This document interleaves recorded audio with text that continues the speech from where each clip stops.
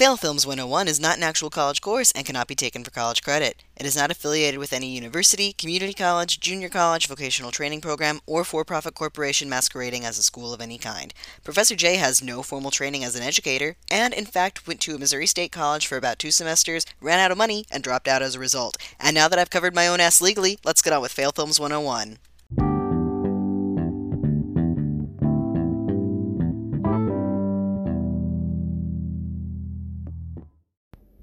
Hey y'all, it's Professor J. Welcome to part 2 of Max Magician and the Legend of the Rings. When we last left our hero, he had just escaped a raid at a big fancy dinner party that he was at, basically in the middle of the woods.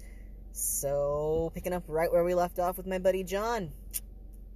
Enjoy. And, let's see.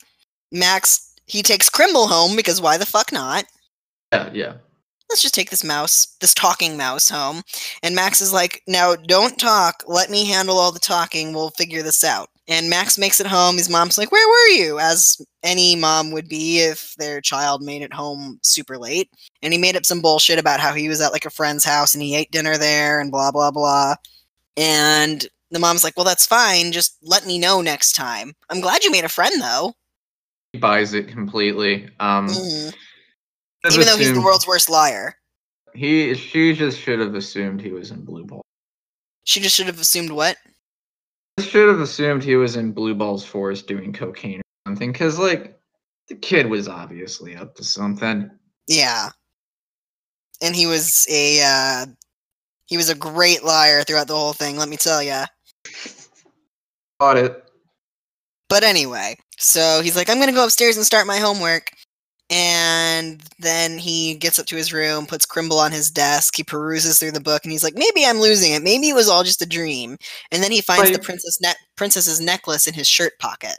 This is my favorite scene of the movie. It's, like, so funny, because he's talking to a mouse that's talking back to him. And he's like, I don't know, was that real? It could have been a dream. Maybe I'm going crazy. And the mouse is like, you're not crazy. And he's like, well, mouse, I guess you could be right, or maybe it was a dream. The mouse is talking to you, you moron. Yeah. You have proof it's not a dream right there on your dresser. Like, either that, or you really are going insane, but... Either way, you're talking to... Shouldn't have done acid at Mr. Tim's house. Right. But either way, you're talking to a mouse that's talking back to you. And then as he's pulling, like, Princess Atane's necklace out of his pocket, he's like, oh shit, maybe this was real. And Crimble's like, ooh, the princess is really like you. Yeah, and the mouse yeah, he pulls out the necklace. Oh wait, I have a necklace in my hands. It was a real thing, talking mouse. Mouse is like, ooh, kissy kissy princess likes Max. Even though the princess is probably like, what, 14 or 15? And Max is obviously younger? The princess was like in her late 20s. The actress. Oh no. If she is in her early to mid-20s. Yeah. Because this kid is very much not. Like, he still has braces. Yes. So, then Max is, continuing to peruse through the book, and he's like, hey, Crimble, do you want to see something really cool? And then the phone rings downstairs, and Max's mom answers, and it's Mr. Tim. And his mom's like, oh yes, hi Tim, yeah, he made it home okay. Well, I've been on him to make more friends since he's such a loner. And then she's like, oh. Mr. Tim isn't a friend. Mr. Tim is out to get you. And then his mom is like, oh no, he didn't tell me anything about the cleanup. Well, I'll talk to him about it later. Blah, blah, blah. And then we see, like, sparkles and fog coming from Max's room. He lit a real heavy doobie with that book. Yeah. Like, literally all I can think was magic weed. The sparkle effects are not good whatsoever. No, they are not, but they are very funny to watch. But they're hilarious to watch. It kind of looks like someone just put glitter on the film. Like, literally just laid the reel of film out and put glitter on it. That's how I interpreted it, at least. It kind of looked like that at points. But yeah, then of course, him and Crimble are kind of giggling like little stoners. And they're like, oh crap, Mom's coming. How do you get rid of the spell? Fucking shit, where is it? It's not on this page.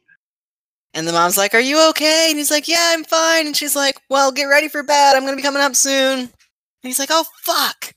And then he starts, like, looking through the book. And then he finally finds the thing. And he's like, apparently the spell is like, fog be gone, I'm done with you. Fog be gone on the count of 2. Why isn't it going away? And then Crimble's like, you have to count to 2. So then he counts to 2 and the fog magically goes away. Like, good job, hero. You are our protagonist. Oh my god. A+. It was at this point that me and my girlfriend started to question this, how many spells were in this book, why certain spells were in this book, the effectiveness of the spells in this book. You know what I mean? Yes, like why? At times the book looked thin as a pancake, and then he's flipping through like a billion spells. Another time, I think there was a couple different props for this spell book. I don't know. It is a mystery. But anyway, so as the fog is like going away, Max's mom makes it upstairs, and Max hides Crimble in his bed, which is something. He has a book of magic spells. Mm-hmm. He has fog. He has sparkles. Shit, better hide the mouse. Right. Well, to be fair, the fog and sparkles just went away, like moments before the mom came in. So he hides the mouse, and Max's mom like goes to give him a goodnight kiss as he's laying in bed. And then we hear Crimble going, oh yeah, give me some sugar, honey. Oh yeah, I forgot about that. And why do animals keep flirting with humans in the movies we cover? I don't know. Oh yeah, you guys recently did. Yeah, we did B-Movie. A talking cat had a brief moment where the cat called one of the humans hot. It was weird. These talking animals are making me facepalm. Yeah, I can see why. But anyway. So, of course, seeing a mouse in her son's bed that she didn't expect to see, Max's mom panics and yells for her husband, whose name, I guess, is Walter, which is interesting because we never learned the mom's name. We learned that the dad's name is Walter, but we never learned the mom's name. And then the husband gets off his lazy ass from downstairs and runs upstairs like, what's going on? I hear a commotion. And she's like, there's a mouse in your son's bed. And he's like, it's just a little mouse and he's my friend. Can I keep him? And the dad's like, a mouse, Max? You want to be friends with a mouse? Don't the kids bully you enough? He does actually say that later, though. He doesn't say that. Yeah, he does. But he does say it at the breakfast table later. And the dad, Max is like, oh, can I keep him, please? And you probably keep him in a cage. And the wife's just like, are you serious? Did you just tell your son that he can keep a mouse in the house? And of course, Max is ecstatic. He's like, yay, I have a pet mouse. And because whatever the husband says, that's what's gonna fucking happen. But she actually looks at him and says, we are not done talking about this to her husband as they leave. And then Max and Crimble sleep in the same bed. Is on the couch that night, that husband. Yup, he sure is. Marriage. Oh, God. The old ball and chain. So at the breakfast table, Max is practicing magic. Crimble's on the table. The mom's not happy because she does not like Crimble. And Max is like, oh, Mom, Crimble says you're a great cook. And she's like, thanks, Crimble. And that's when the dad's like, aren't the kids going to pick on you a little more if they think you talk to a mouse? And Max is like, but I do talk to him. Let's not draw suspicion to the fact that I'm an actual magician and I've been to a magical forest and I have a magical mouse. I talk to this mouse, Dad. I talk to him every Yep. day. Yup. 12-year-old boys don't know anything about subtlety, though. No, they really don't. But then Crimble points out that the dad's fly is open. And Max is like, hey, Dad, Crimble says your fly's open.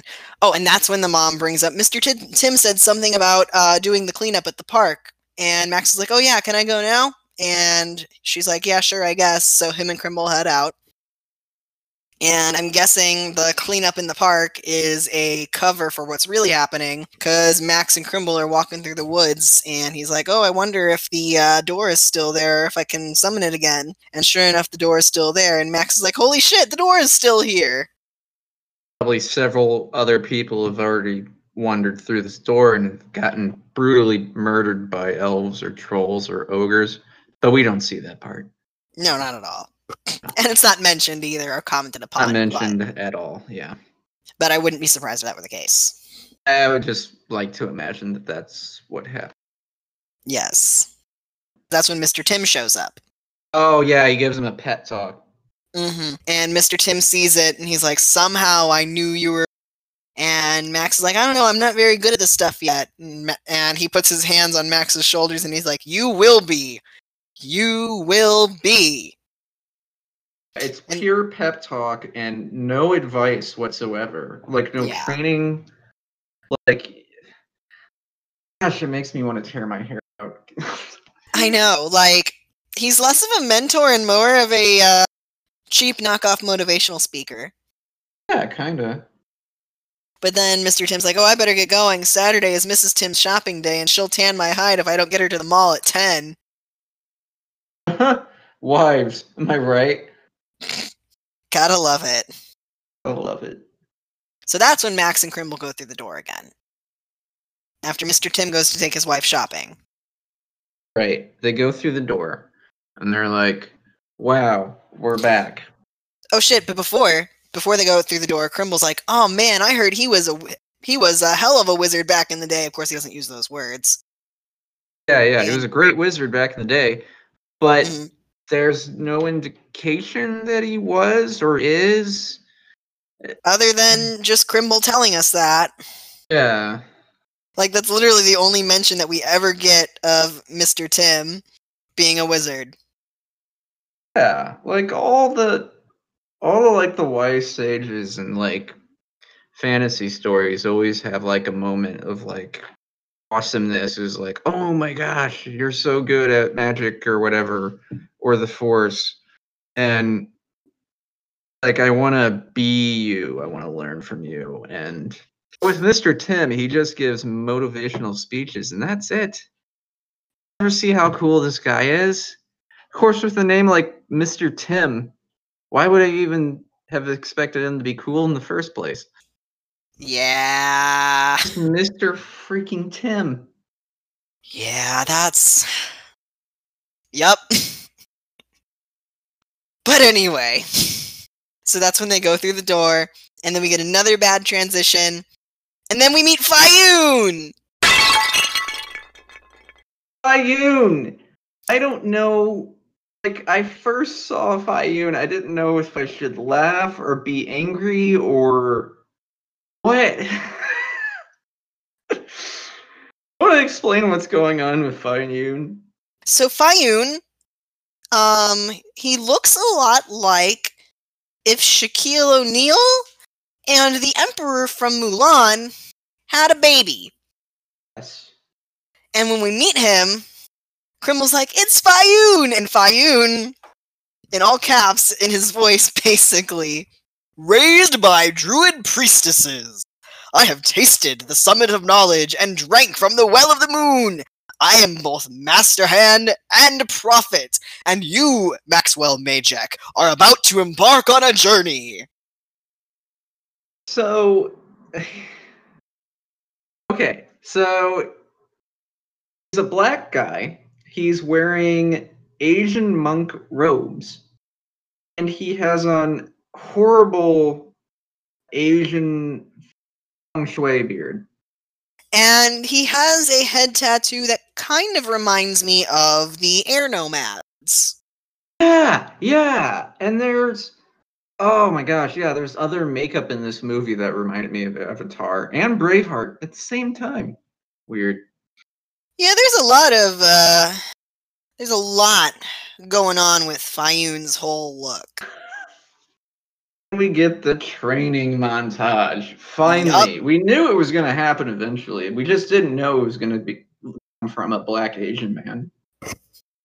Yes, we get the training montage that probably should have come from Mr. Tim, but thankfully since Fayun is a very powerful wizard, at least we're getting it from someone who knows what the fuck he's doing. Yes, and the montage includes him levitating a magic wand, Mm-hmm. Spinning a magic wand. spinning the magic wand. I think they do like another fog spell. I think so. I don't remember what all happened in the training montage because it was very lackluster. It was very lackluster. The mouse, every time they did something, the mouse or the falcon would be like, "Yeah, you did it, Max. Great job. Fuck yeah." But we didn't hear them saying that because we had cheap knockoff Enya music in the background, basically. Oh yeah. It's loud music. Mm-hmm. It literally just sounded like a song that was written for Enya, and Enya rejected it. So it went into the public domain. That's it. That's a lot of the music. A lot of this music is probably bought from public domain stock. Yeah. I wouldn't be surprised if that were the case. But while all of this is going on, oh shit, Worm was watching from the shadows. Worm. Oh no. Oh shit, the most dangerous person in this whole movie. But Worm goes back to his king's lair, where Fetch is informing the king that the boy had escaped while the king's men were distracted, basically. And that's when Worm approaches the king, and the king's like, "Where have you been, Worm?" And apparently Worm wasn't even involved in the attack at all, but he does inform the king that the boy was with Fayun. And the king's like, "Fayun is long dead. You are lying, Worm." And Worm's like, "No, I'm not. Fayun is there training the boy, I promise." I think this bad guy is very hypocritical. Like he can go and do king things, but Worm can't go do worm things. Nope. Come on. And Worm's like, "Should I keep an eye on the boy?" And the king's like, "There are more important things to worry about right now, like locating the magic stones and controlling the sacred ring." Which this is the first time that any of these things are brought up, by the way. This is So we the have no first idea. reference to our MacGuffins. Mm-hmm. So we have no idea what the fuck he's talking about. And Fetch is like, "Maybe once the Bluebells submit, the sacred ring will serve you, and then you can take over and do whatever you want." And the king's like, "I will not be foiled by a ring. I deserve its power now." And then he storms off. And Fetch is like eye rolling the entire time. He's like, "God, I hate my boss." Now we see Max waking up from a nap in the middle of the woods for some reason. We don't know why. Guess the training montage tuckered him out. He wakes up and he's like, "Guys, where is everyone?" Yeah, Crimble, Shira, and Fayun are nowhere to be found, so Max starts searching all over the forest. And he's walking around and he hears a commotion. And he starts walking and he walks right into a live action LARP session. Yes, it is very much a LARP battle. LARP battle is taking place between elves and trolls. Mm-hmm. And then we see a shit ton of like the trolls kind of ambushing the warriors, but then Shira flies in and she's like, "Max, remember your training." And Max is like, "There's so many of them." We don't know what them is. Is We it don't know what spells? them is. Is it enemies? Who knows? We have no clue. And the elves are getting their absolute asses handed to them. Yes. They're not armed. Despite their weapons being showed in cuts, just like against a tree, none of them are making a break for their sticks. Yeah. By the way, we're also in a forest. Just pick up a stick. These are the I know. worst LARPers ever. You gotta throw the beanbag and yell lightning bolt. That's how you win. Lightning bolt! Lightning bolt!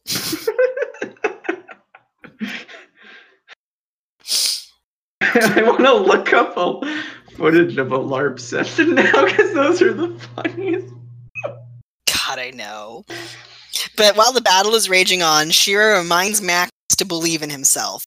And that's when Max stumbles across the levitation spell in his book. So he makes a bunch of the heart of the cards. Yes. From Schmoogie Schmo. We don't need 4Kids suing us. God, no. So he makes a bunch of the staffs levitate into the hands of the Bluebell warrior elf people so they can defend themselves. And it basically, the levitation spells are basically just the staffs being thrown from somebody off screen into these people's hands. But it's working. It's working temporarily. Yes. The elves start doing kung fu moves. Mm-hmm. But they're still outnumbered. But they're still outnumbered, and they're still getting their asses kicked despite some pretty cool kung fu moves, dude. Mm-hmm. Totally radical. And that's when Shira's like, how can they fight what they cannot see? And Max is like, why the fuck are you speaking in riddles, you piece of shit bird? He doesn't actually say that, but it's kind of a trope in fantasies that, like, people just like speaking in riddles. Yeah, they just like to, but that kind of annoys me, honestly. But I know. But that's when Max is like, oh yeah! The fog spell from earlier! Sparkle fog! So he casts the sparkle fog on the ogres so they can't see shit, and then the Bluebell warriors use that to their advantage. Yeah, so at first the sparkle fog is special effect, and then it cuts away, you cut back, and there's a little bit of special effect and sparkle, but it's really obvious that they lit a green smoke bomb from a fireworks stand, and that was like the leftover fog from like the spell. Yes. Well done, movie. Now no one can see, not even the elves, but you know, so. But it still helps the elves get their shit together. Yes, yes. And that's when Max is knocked the fuck out. He takes a hammer to the head, which killed an elf early in the movie, but he's fine. Yeah, this 12-year-old boy survived a blow that a grown elf of man could not. Maybe their skulls are hollow? I don't know. It's a mystery. Hollow bone? Who knows? Elves are birds. Anyway, Max is awoken by the princess. I want to talk about this theory even more. Oh, God. No, I'm kidding. But anyway, so Max is awoken by the princess. He has a bandage around his head. And she's like, yay, we won, and it's all thanks to you. And she gives him something to drink. And that's when Max is like, why is everyone fighting to begin with? I'm actually thinking of a good theory as to why elves have hollow bones. Sorry. It's okay. You know how elves, for the most part, in fantasy movies and books, are like lightweight and like are really like lithe and, you know, move fluidly? Yes. Maybe it's hollow bones. It makes sense. I really think I'm onto something. Conspiracy theories with John and Professor J. Anyway, so the princess is like, the fighting is recent, but it's already affected all the people of the forest. And the forest can't survive without us, and we can't survive without it. And apparently for a while, the elves and the trolls have gotten along. And this is when we find out that the king's name is Lord Dagda. And that's basically when everything started changing, when he inherited the throne and fucked all the shit up. Right. Inherited the throne of the trolls. Mm-hmm. Then there's a Ripple flashback. Yes, this is when the flashback begins. Apparently, Lord Dagda had a thing for the Queen of the Bluebells, who is Princess Etaine's mother, Belphoebe. Phoebe, Belphoebe. who looks a lot like Max's mom. Yes. Yes, she Like, does. very similar. Like, probably the same actress. Probably. But, so I paid attention during the credits. So let me go to im.com. Really worth it, trust me. Character. Okay, so Max's mom, Lisa Burdetti, right? Mm-hmm. Right, okay. Queen Belphoebe is credited to an actress named Jack Baker. What? In the credits of the movie, Queen Belphoebe is Jack Baker. And this was in the credits of the movie at the time, or this is just IMDb? That I made sure because I saw it in the credits and I was like, no way, and I looked it up in IMDb and that's what it's listed as. I mean, speaking as a trans person, like, names aren't always reflective of gender, but I am very confused by that. Oh yeah, it makes absolutely no sense. At least we know it's not the same actor, though. Unless So that, Jack Baker is like a pseudonym, like they just threw that in. I don't know. But they're the same person. They're the same person. conspiracy theories with John and Professor J.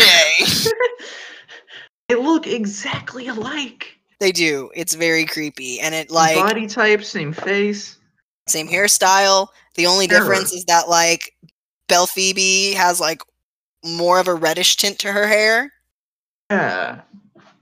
Like, they legitimately look like the same actress, but one just has a different hair color. So that kind of casts this light of potential incest over Etain and Max. Oh boy. Why do all of these movies lately have, like, fucking animals flirting with people and incest? Do I want to ask about the incest? No, I don't. Okay. You know how B-movie, they're all cousins? Oh yeah. All the beat. Yep. Thanks. Thanks, B-movie. But anyway. Back to the Ripple flashback where we find out that Max's mom is Queen, who has red hair. Etain's mom is Queen. Yes, yeah, okay, yeah. And Lord Dagda had a bit of a thing for Queen Belphoebe in the past. And he's like, why did you choose a mere knight? With your power over the forest and mine over the earth, we would have been a formidable pair, or something like that. Like, well, he has inner beauty. Yeah, she literally says, perhaps I was seeking treasures of the heart. And when we meet him later, he is actually kind of a fox. Yeah, he's not a bad looking guy. He's much better looking than Lord Dagda. Could have looked at him and said, I married him for his looks, not you. And that would have been funny. But of course, the script isn't that clever. Yeah. So that's when Dagda's like, I need a favor. Can I have the magic stones back? And that's when Belphoebe is like, those were a gift to the Bluebells from your grandfather. And we kind of need them. And he's like, but they're mine by birthright. And Belphoebe's like, well, the stones and the rings that they are in protect the forest and heal the sick. Your people benefit from it just as much as ours do. Remember that. And he's like, I don't like this answer. So he fucking knocks her out and steals her ring. Yeah, he robs her. Brooklyn style, baby. Yep. And then Etain goes on to explain that her father had no idea what happened, so he visited Dagda's lair with some of his warriors and found Belphoebe passed out. And then he's like, dude, what the fuck? You kidnapped my wife. And Dagda's like, yeah, but all my troll women are ugly. Can you blame me? And he's like, I didn't touch her. Actually, he doesn't say that, so we don't know. Yeah, we don't know, but he literally is like, in fancier words, he's like, look at how ugly the troll women are. Can you blame me for a moment of weakness? And the king, whose name we find out is Herla, he's like, yes, I can blame you. Honorable men don't do this shit. They fuck And their he's, troll wives with passion. And they yes, do it every single night. except when they're on their troll periods. Yes, of course. I wonder what that would look like and taste like. Let's pause for a moment just to Oh imagine no. that. Let's pause and imagine that for a second. I guess it depends on what color the troll blood is. If it's green, then it would be That could be green. interesting. Could look like some blue waffle shit. I would like to imagine that it looks like boba tea is coming out of someone. Oh god. Oh Jesus. Oh no. All right, we need to stay on topic. Back to 80 the prison. No, cave. They're in a Yes. cave, Mhm. and the king decides I need to strike a deal to get my wife back. And he's like, what he says is, we'll leave quietly if you return my wife and never set foot on Bluebell soil again, basically. Yeah, in the most PG way possible, he says, if we leave here with my wife, I won't fucking kill you. Yeah, and Pretty you will much. never set foot on my land again. Basically. And he says, fine. And that's when Dagda orders Worm to cut the queen free from her bondage, and he basically like cuts the ropes from her wrists, and she magically wakes up. And then she looks at him with like the most like blank look on her face, and we hear romantic music swelling, and she just goes, "My love." Yeah. I also like to point out that she wasn't barely even tied with the magical lanyard that woke her up as soon as it was cut. It Pretty literally sure just it was looked a like lanyard. twine. Yeah. Like the kind of twine that you see like wrapped around wine bottles at a very burlap centric wedding. Yeah, those are lovely themed weddings. They are. It's like the kind of twine that you see at a rustic country wedding. Ever been on Pinterest? Yes. Exactly. But the That's director of this film has not been on Pinterest. All these props sucked. I mean, Pinterest didn't exist in 2002, I think. Oh yeah, I guess that's a fair point. But anyway, so it seems like they're going to live happily ever after, and Etain is like, what we didn't know is that Dagda had stolen my mother's ring. But wait, there's more. Mm-hmm. And when they realized that he'd taken the ring, the Bluebells demanded it back, but Dagda refused and instead demanded that he be given the others. We find out that there are several rings, and Etain gives her wisdom beyond her years, and Max just looks at her and smiles and goes, I can see that. Right, honestly. Yeah. That was something. So it gives this 22-year-old the wisdom of 5-year-old. Something. I mean, remember Schmanigan Liewalker and was like 9 when he was hitting on 14-year-old Shmadme Shmamadala. Bring up oh my gosh, that movie. But you bring up a good you think Hake Boyd is better or worse than Max Magician as an actor? I don't even know. How long has it been since you've seen episode 1? It's been a hot minute. Is dog shit in that movie. I honestly think Max is doing better. I mean, to be fair, that kid was also like 7. Yeah, that's true too. Max is like a preteen. Yeah, he's got a few years in the mature. Yeah. Like, that was probably that poor kid's first movie ever. Max's? Oh, definitely. Oh, I was talking about young Schmanikin. Oh, yeah, that was definitely his first. Yeah. But it was also definitely Max's. I think this whole movie is full of people who it was their first and only movie. Oh, yeah. But then we find out that her brother's ring allows him to shapeshift, and her father's gives him strength. Basically. And do these come into play later, though? no, they don't. Oh, they don't. Not at all. We just find out that the different rings have different powers, basically. Yeah, but nothing cool happens with like he doesn't put on a ring and then like the strength ring and then punch somebody. Does that happen? That would be cool. That would be cool, but sadly it does not happen. Doesn't happen. It was set up, but it we literally don't. We literally never see anything to do with King Hurla's ring, and honestly, I don't even think we ever see Etaine's brother in human form. Or at the end, we do. Oh yeah. I guess I forgot about that because at that point I was very tired and I was like, "Watch the Rocco special."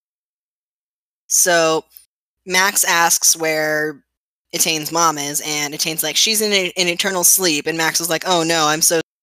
She's like, "No, she's not dead. I promise she's not dead." But we find out that a couple of days after the Queen returns, they're basically having a welcome back party, and Fetch was sent to the Bluebell Kingdom with a message of apology from Lord Dagda and a box that supposedly had her ring in it. He's like, "Don't worry, guys, I brought the chips." But the chips were drugged, basically. The chips were drugged. She opens the box. Yeah, she opens the box and she goes in the most deadpan voice, "My ring!" But the box was but the box was filled with a sleeping spell. Oh shit. Oh shit. Now everyone's on an acid trip. And basically anyone in that area of the kingdom, except for Fetch, turns into an animal. Yes. Except for Belphoebe because she's asleep. Except for Belphoebe because she's asleep. We never see her asleep. And yeah. But when the sleeping spell didn't affect the whole village, Dagda killed his only sorcerer. We don't see it. That's what Etain said. I don't remember that part. I literally only know because I was watching the movie with the captions on. Oh, okay. I was too, but I was okay. Yeah, I've got like a 2-monitor setup when I watch these movies, and I've got the movie on one monitor and I'm taking on the other. Oh, nice. Boy, that's professional. I got a notebook. Nice. When you fancy monitors. I literally just got this monitor for free at work because they were outdated ones, and they were like, "Who wants a free computer monitor?" And I was like, "Okay, I'll hook this up to my laptop and use it for podcasting." Anyway, so that's when she's like, everyone who was in the room turned into animals, and I guess this is also how Crimble was turned into a mouse. Yes, he must have been in the room at the time. Mm-hmm. And Max is like, there must be a way to break the curse, but oh shit, he lost his book. Oh right, where's his book? No one knows. Except, this is literally verbatim what I put in my notes next. Okay, I'd love to hear. Oh god damn it, that annoying asshole Tom Tit-Tot has it. At least Dagda doesn't have it, though. At least Dagda doesn't have it, though. But that annoying asshole Tom Tit-Tot does. Yeah, and he accidentally casts a spell that turns it into a Beyblade. And he is spinning around, and he can't stop, and Max and the lady, what was her name? Etain. Having a good laugh watching this guy go around and around and around. Yeah. Mm-hmm. While this is going on, though, Fetch is breaking the news of the army's defeat to Dagda, and Fetch is like, "Hey, remember when you said that the boy was of little consequence? Guess what? This dude knows magic." Mm-hmm. And Fetch is, like, really fed up with this bullshit. He's like, "My lord, you're a piece of fucking shit. We have to do something. Our army sucks. They're not trained whatsoever. They're just like, What he pieces what of he meat with a hammer. Yeah, he literally just calls them unskilled brutes, and that pisses Dagda off, even though it's true. Even though it's completely true. And, sometimes that makes for a good army. But not when you're fighting people who fight with their brains. And no kung fu. Yeah. I guess you need a variety. You need the brutes, and then you also need some, like, smarties. Mm-hmm. They're cannon fodder, basically. Yeah. And then Dagda tells Fetch to do something, which is solid advice. And that's when Fetch is like, what of the boy? And Dagda's like, oh, I'll send the red cap on him. And Fetch is like, isn't that excessive? He's like 12. And in fact, plus, he was just like, do something about the boy. This is unacceptable. All right, let's kill the boy. Hold on now. Wait just a moment. And Fetch is like, he also might prove useful to us since he knows magic and shit. But Dagda's like, excessive is my middle name. He actually says that, by the way. And basically, the boy has embarrassed him enough. And then Dagda summons Worm to draw a picture of the boy's likeness for the red cap. And Worm's like, why are we sending the red cap on him? He looks like such a nice boy. And that pisses Dagda off and he storms off. Mm-hmm. And that's when we see Tom Tit Tot being a Beyblade. Yeah, he's being a Beyblade. He's spinning around and around and around. Mm-hmm. And Max makes him stop spinning with magic, and then Tom Tit Tot basically swears a life debt to him. Yes. Oh, God. Barbar Hinks. Yup. He was a wonderful character, by the way. Oh, yeah, it's a beautifully written character, very well-rounded, and... Ow. But... And now in this scene, I don't know how they started talking about it, but then Princess Blueball starts talking about her plan for the war.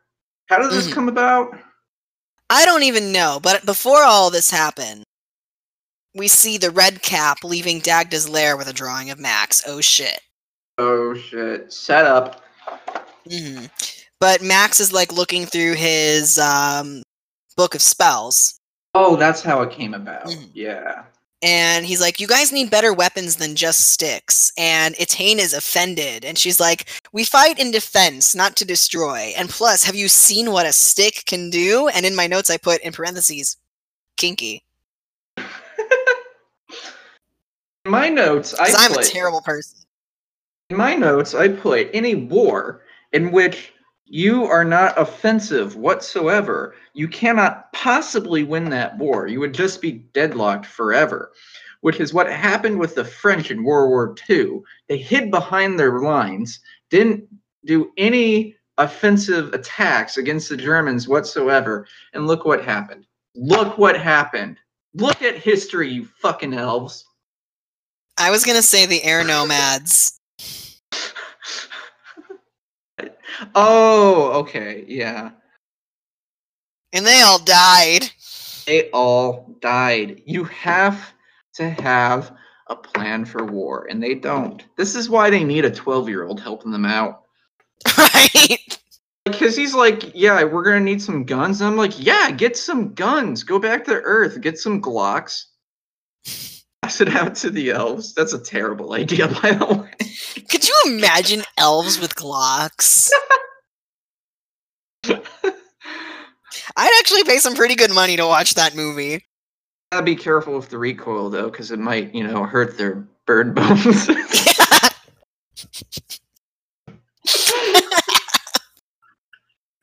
The recoil might snap their fingers in two. God damn it.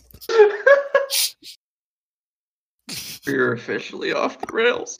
This podcast went off the rails a long time ago, my dude. Oh, okay. And in this scene in particular really pissed me off, where they're talking to Tom Tit. The only part of the name I remember is Tit. And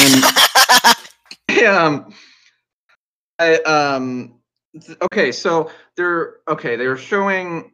So they're doing a training. Okay, let's see what sticks can do, and then they go to a part of the woods, and he casts like a spell on his stick to stop. Don't, I know what you're all thinking. Shut up.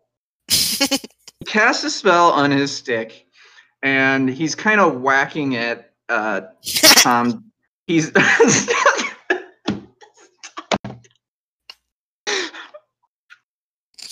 he's hitting Tom Tit Tot with his magical stick. He's hitting them titties with his stick. Yeah, he is. And it's in reverse shot. And the shot of Max and the princess is still completely oversaturated like the rest of the movie. But the footage of Tom Tit Tot is actually really good. Notice that? I know. It's so sad. It actually looked great. It's like, why couldn't you have used that on better characters? Yeah, and it's the only good shot in the movie is like a quarter of a second of that fucking boob, and all we get. And sometimes the shot of the mouse is good, and I think some of the Falcon shots were similar, were actually balanced. But yeah, that's the only good shot in the movie. Of somebody that's played by a human. Yeah. That's very sad. Yeah. Well, it almost made his makeup look good. Almost. Almost.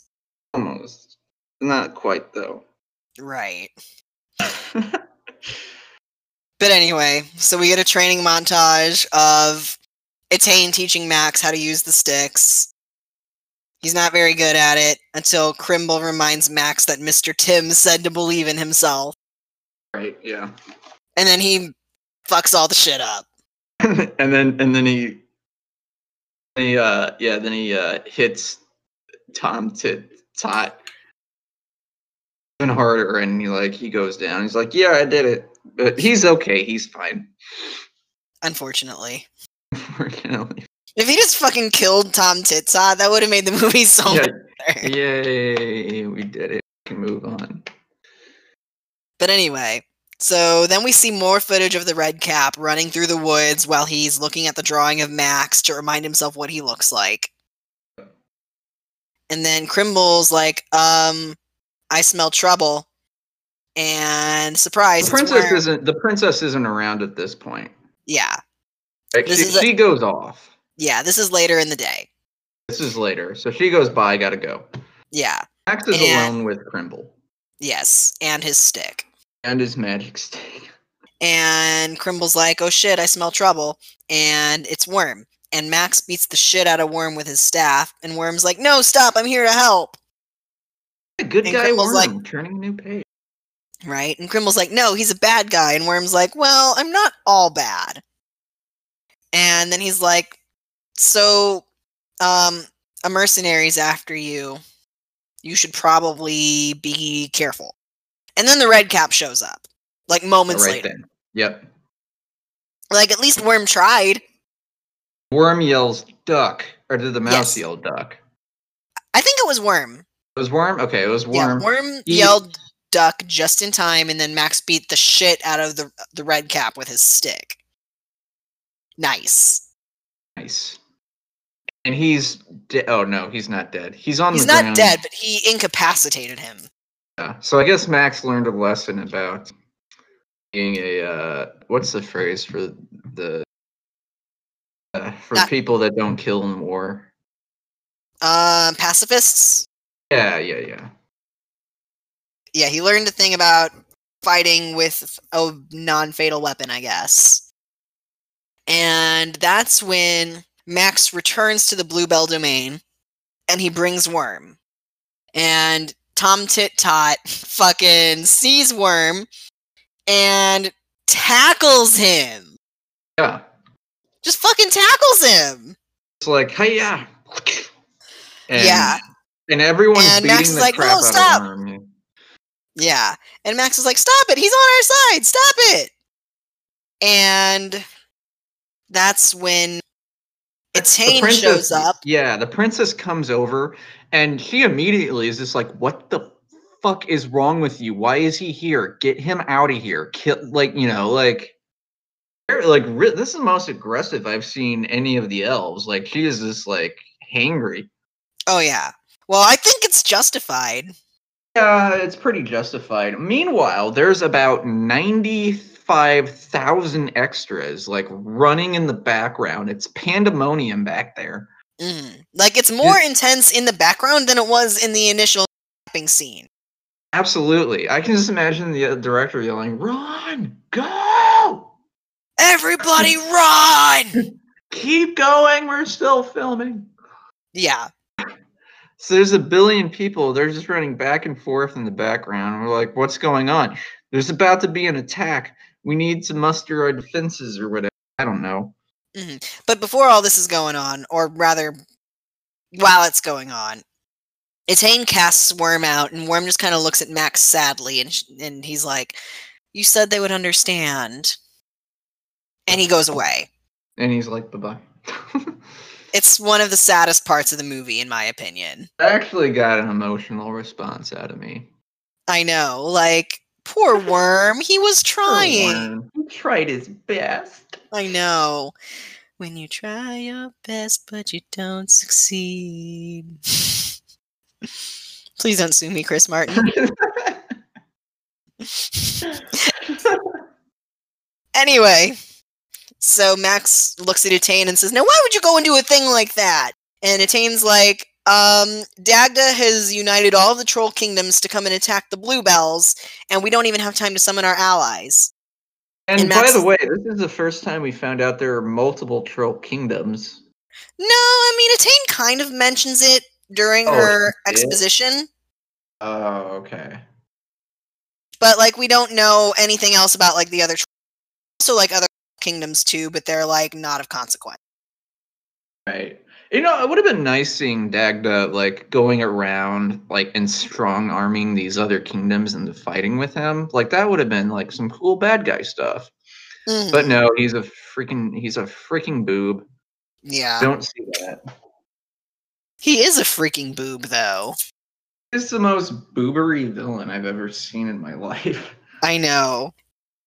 So, Max is like, "I can help," and Etain's like, "We're eternally grateful for all your help so far, but you just led the enemy into our domain. You've proven yourself a fool. Now get the fuck out, Max." Yeah, and that's when Max is like, he gets really offended by her calling her. Yeah, he is pissed. I'm kind of mad too. Not for Max, but I'm mad that the Princess of Wisdom is sending away like their best chance at winning this thing. Like and I think she realizes that like right away because she like immediately she's like, "Oh shit, I didn't mean it." And then he's like, "No, fuck you, I'm leaving." I'm leaving. And then good luck dying, you stupid elves. Yeah. You just insulted your best chance of winning this war. Fuck you, I'm out. And he storms off. And that's when Max is going through the woods and he encounters Shira. And she's like, you know when middle school girls are like fighting and they send their mutual friend to be like, "Yeah, she says she's sorry, she didn't mean it." That's what Shira's doing. Yeah, that's pretty much Shira in a nutshell. And I do remember those days. And she's like, Etain feels awful about what she said. And remember, if you believe in yourself, anything is possible. Even breathing life into a dormant army. And that's when Max remembers the sleeping warriors, who have literally never been mentioned up until this point, by the way. Ever. Never. At first, I was very confused about how this new spell just magically appears. But then I became really happy because of necromancy, baby. Yes! Just what this movie needed was some necromancy. So then he starts searching through his book for the page about the sleeping warriors and how to awaken them. And meanwhile, Fetch is approaching Dagda to inform him that Max somehow defeated the Red Cap and that he plans to use his powers to assist the Bluebells in battle. Dagda's like, I'm not going to let this ruin my day. Which I thought was funny. This And he's like, I coffee guess is if you want so something done right, you'll have to do it yourself. And then Fetch is like, we're going to battle in the hour, my dude. You can't just go off and, like, abandon your army that you're leading when you're about to go into battle. And Dagda's like, start without me. And that's where we'll leave it, because I don't want to spoil the rest. Oh, okay. Oh, what were you going to say? Not even that the sleeping warriors are obviously Ren Fair plate armor. Oh, yes. We'll talk about the sleeping warriors. Max awakens these sleeping warriors from the ground. And it's literally, they look like Ren Fair jousters. Yep. But that's where we'll leave it. That's where we'll leave it. A fantastic movie to watch with other people. Definitely not by yourself, though. Yeah, I watched this by myself, and the entire time I had something to, like, comment with the whole time. But the first time I watched this movie, I was, like, 16 and at a sleepover, and it was amazing. That must have been incredible. It would be a tough movie to get through alone, but you could do it. Mm-hmm. I did do it. And the entire time I was just like, I wish I had someone to riff on this with. But you know what comes next, John. You've done this. You've done this podcast enough to know what comes next. What comes next? What makes this movie special? What makes this movie special? Mm-hmm. Do you want me to? I'll take it. Yes. So, I like fantasy books. My favorite author is Brandon Sanderson, who's written such things like Mistborn, the Wheel of Time series. Of course, Harry Potter's great, and of course, fantasy movies are great. And for that tiny slice of people that like bad movies and making fun of bad movies, and also like fantasy films, there's some stuff for you, because it's just wonderful that people love fantasy so much they're willing to put together a cast and crew with no budget and film out in the woods for like a month and put together a movie. And it's embarrassing most of the time, but sometimes you a movie. Sometimes it passes for an actual film. Sometimes it passes for an actual film.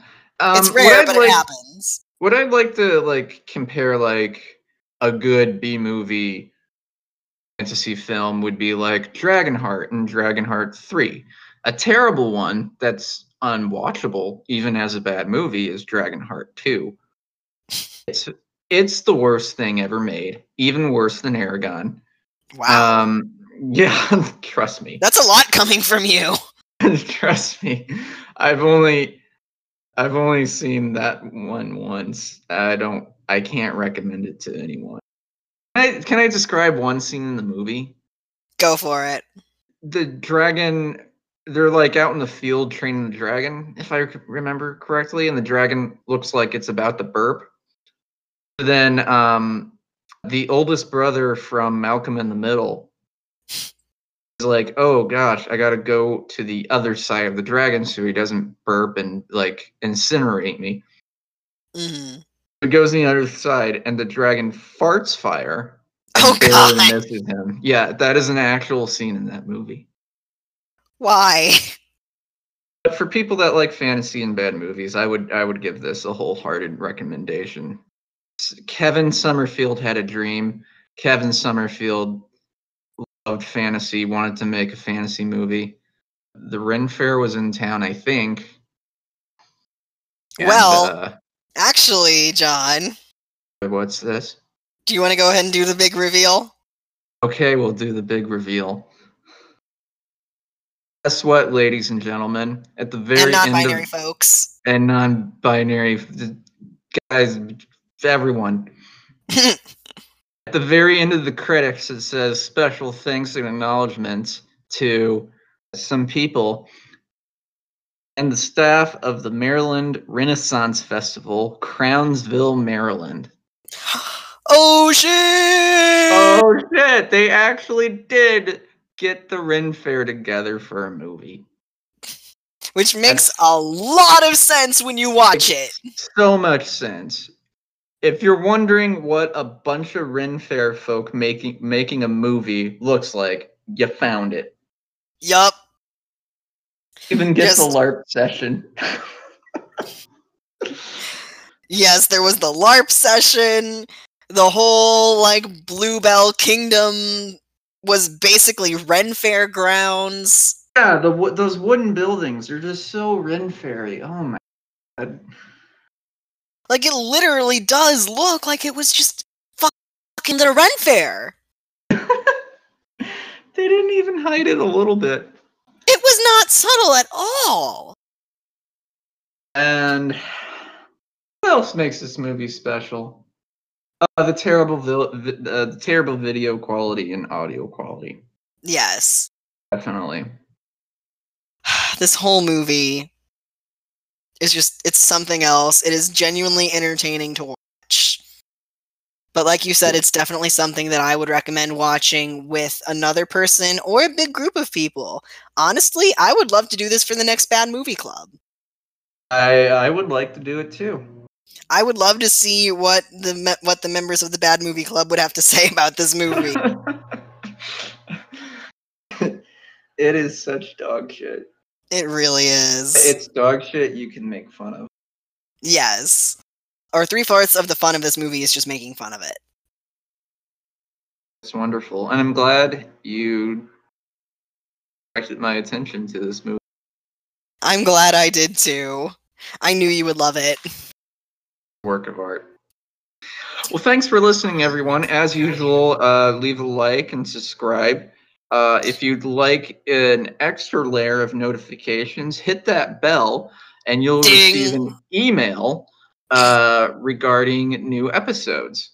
Also, find us on Twitter and MySpace and livejournal.com. John, it's 2019. But this was 2002. True, the movie was 2002. I want people in 2002 to find podcasts. But anyway, as always, you can find us on Facebook at FailFilms101, Twitter at FailFilms101. We're on Apple Podcasts, Google Podcasts, Stitcher, CastBox, a multitude of podcasting platforms. I'm still in the process of uploading all of the previous episodes up to the YouTube channel as well. Wait, there is a YouTube channel? Yes, I've got a total of the first 2 episodes up on it. Oh, no joke. Great. Yes. What's that YouTube channel name? FailFilms101. Oh, okay. That makes sense. Good job, buddy. But yes, I'm still in the process of uploading all of those to the YouTube channel, but, you know, things have been a little busy. I promise I'm still doing it. And throughout this process, I have noticed that in the first few episodes, there are just brief periods of silence where, when I was initially recording on Anchor, the audio just stopped recording. Oh, bummer. Yeah, so I apologize for that, everyone. Thankfully, I have learned now to not record using Anchor, host it using Anchor. No offense, Anchor. I love you guys. I appreciate that you host this podcast for free. But maybe please get your recording software in browser together. That'd be great. Motherfuckers. But you can also find us at failfilms101.com. That also has a list of all of the different platforms that we're hosted on. I also normally have a page where all of the, episodes are embedded into a page, but that's under construction right now. I apologize for that. I'm working on fixing it. And yeah, you can find supplemental materials, clips, and I'm starting to upload the notes as well on our Google Classroom. That's classroom.google.com, and you'll enter the classroom code ZWI513S. I'm 98% sure that's right. Let me double check. Yep, ZWI513S. And I am also going to failfilms101.com to check the syllabus because that is also posted there. And let's see what episode we're doing next, because we are now in our blatant ripoffs unit. The next on the list is, oh, Jesus Christ, it's Repo Men, which is a ripoff of one of my favorite movies of all time, Repo the Genetic Opera. Which Repo Men was much higher budget than Repo the Genetic Opera, but it's still very, very bad. I'm not really familiar with either of those films. If you want to see Paris Hilton's face fall off, I recommend watching Repo the Genetic Opera. If you like Sarah Brightman and rock operas, and Giles from Buffy the Vampire Slayer being the father of Carmen from Spy Kids, I recommend Repo the Genetic Opera. I don't recommend Repo Men at all, and honestly, I apologize in advance, but it's probably going to be very similar to the grown-up episode in which I just get pissed off the whole time. Repo Man, 1984? Repo Men 2010, I think? Oh, Repo Men. Yes. Oh, here we go. Because Repo the Genetic Opera is a rock opera where the long and short of it is it's the aftermath of a worldwide epidemic where people have been dying of organ failure. So a company starts financing organ transplants, basically. And before long, surgery kind of becomes a fashion statement. But if you fall behind on your payments for your organs, they can get repossessed. Oh, they don't kill you? Yeah, they will kill you and repossess your organs. Oh, there we go. Hey, that sounds pretty neato. Yeah, it's actually from the same company that did Saw. Oh, really? Yes, but it's low budget. I will admit it's very low budget, but the music is great, the acting is good. I highly recommend Repo the Genetic Opera if you're a musical nerd, and if you like gory shit, and if you want to hear Giles from Buffy the Vampire Slayer sing. And honestly, Paris Hilton actually does a really good job in this movie, too. Like, this movie is kind of what made me start to regret making fun of Paris Hilton for so long. I don't think she's a horrible person, is she? She kind of was at first, but she's actually got a lot more depth than people realize. Yeah, of course. Jude Law, Forrest Whitaker. Yep, that's Repo Men.